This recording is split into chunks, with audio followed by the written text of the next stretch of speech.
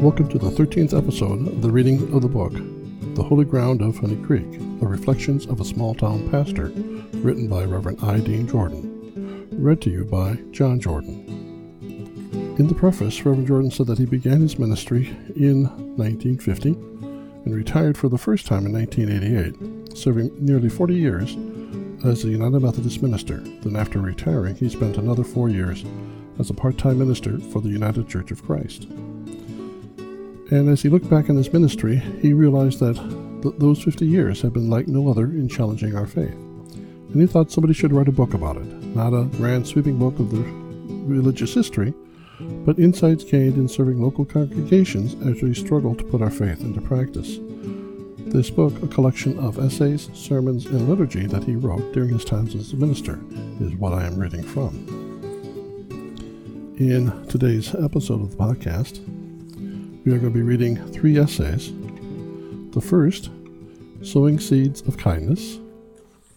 The second, Handshakes and Human Bonds. And third, A Prophetic Word for Today.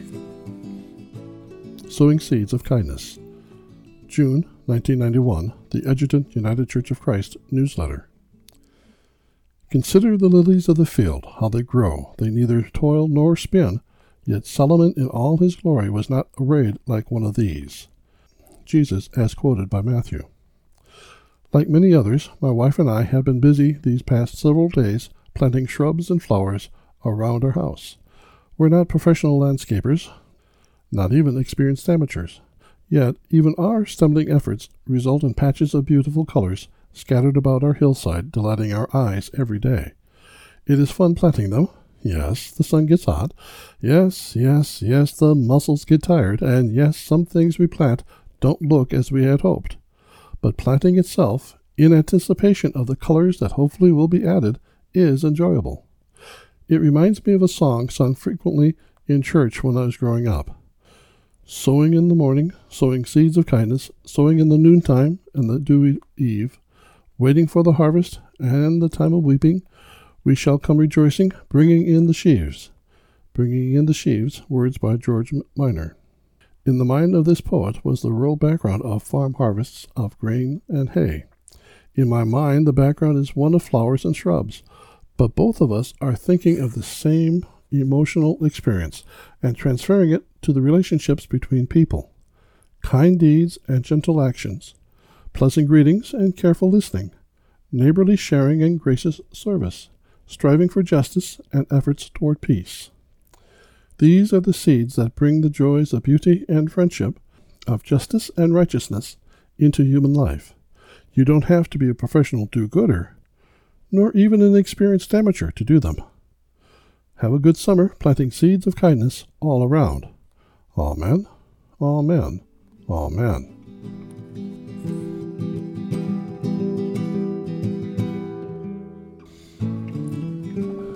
The second essay, Handshakes and Human Bonds, was written in May 1993 for the Edgerton United Church of Christ newsletter. How come shaking hands is so important? It is Tuesday morning. The Peanuts Gang is a group of Edgerton, Wisconsin United Church of Christ Congregationalist volunteers who meet each week to cook, salt, and bag peanuts to be sold to raise money for the church. So the Peanuts Gang was here and at work when I arrived. As soon as I hung up my coat, I walked around the tables and shook hands with each of them, and I felt better. I don't know how they felt, but no one refused to shake, peanut skins and all. What does it mean, this shaking of hands? Well, obviously, we do not regard each other as untouchable, as outside the circle of our life. Each of us feels it is safe to touch each other. Why the touching? Why not just nod and a spoken greeting? A nod and a hello are certainly better than nothing. They indicate a mutual bond of some strength, but they do not convey the sense of closeness, of mutuality, that a hand clasp conveys.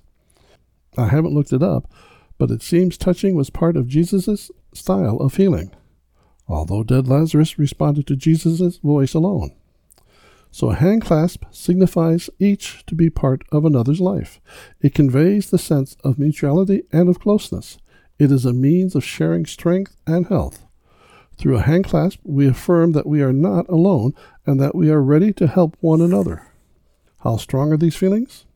I don't know how they can be measured, but if you ever reached out to shake someone's hand and they have not reached out in return, you know what a jolt such a snub is, and in reverse, how strong is the positive meaning of a handshake. Reverend Mutton, our association minister, tells us of his recent journey to Egypt with some others of our UCC conference. They went to see how we can assist the Coptic Christian Church's mission to the families who pick through Cairo's garbage dumps in order to make a living. As we visited one area, a garbage picker boy, 6 or 8 years or so, reached out and took my hand. My first reaction was, ugh, all that filth. But I knew if I released his hand, an important bond would be broken. So I held on. It's funny, peculiar, isn't it, how much a hand clasp means? It is only a touching of hands, but it says strongly, you are important to me. Don't neglect to shake hands with someone today. Amen. Amen. Amen.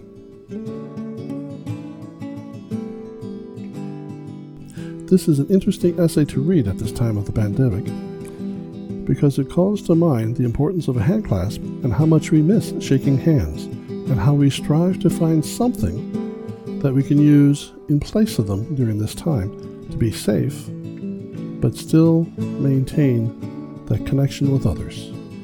I hope you can find something to use, temporarily at least, as good as a handshake.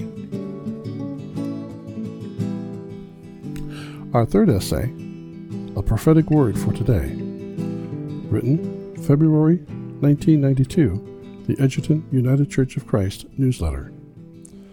The prophet spoke boldly, "Hear the word of the Lord," then clearly stated God's concern for justice and integrity, worship of God, and service to others.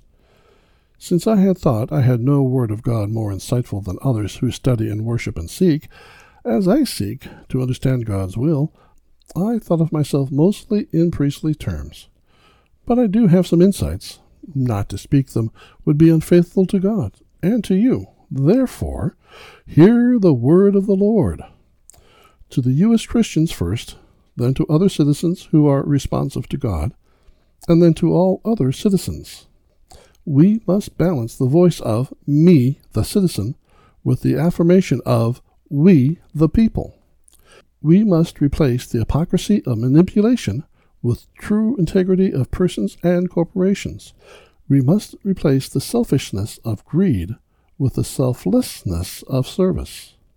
We must replace subservience to the bottom line with loyalty to the well-being of the whole society. We must couple the emphasis on individual rights with an emphasis upon the common welfare. We must replace satisfaction with social stratification and its permanently rich and hopelessly poor with social and governmental policies and practices that offer everyone, including the poor, ethical employment, decent housing, safe streets, adequate education, access to health care, and an equal voice in the political process. We must cease living on money borrowed from our children's children, and in governmental, industrial, and personal budgeting, provide for the repayment of that indebtedness by which we have shackled the future. Should we fail to redress these imbalances within our society, it will be ourselves whom God places in the scales of justice and finds wanting. Then, taunted by the disparity between what could have been and the way things are, we shall deserve the collapse of the American dream and the coming of a future in which we as a nation stumble along trailing the family of nations, muttering, "We had a dream." Amen. Amen.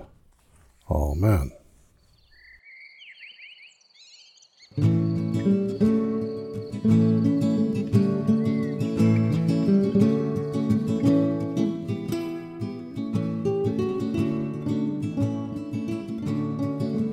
The reader speaks. I find this essay very valid for today, as valid today as when it was first written in 1992. Sowing seeds of kindness even among those who we disagree, is a very useful thing and a needed thing to maintain a community. The handshakes and human bonds is poignant during this time of pandemic because we are all feeling the loss of being able to shake hands with our friends and neighbors. And we are struggling to find something to replace a handshake that has the same amount of feeling and meaning as the handshake does. I can only hope that we can find a useful substitute until the pandemic ends and we can go back to clasping hands and shaking. And the third essay, The Prophetic Word for Today, was prophetic in 1992 and is prophetic in my mind today. I feel we need to find that balance between me, the citizen, and we, the people. We need to find a way so that we can talk and listen to those who disagree with us and still maintain our friendships, even amongst our disagreements. In the next episode of the reading from the book, The Holy Ground of Honey Creek, Reflections of a Small Town Pastor, we'll be looking at some poetry. Upon What Shall I Focus is the title of the first poem. Let There Be is the title of the second poem. With Kindly Ways is the third, and the fourth poem that we will read is If Hope Hangs On, Panic is Not a Gentle Tug. Until next time, thank you for listening.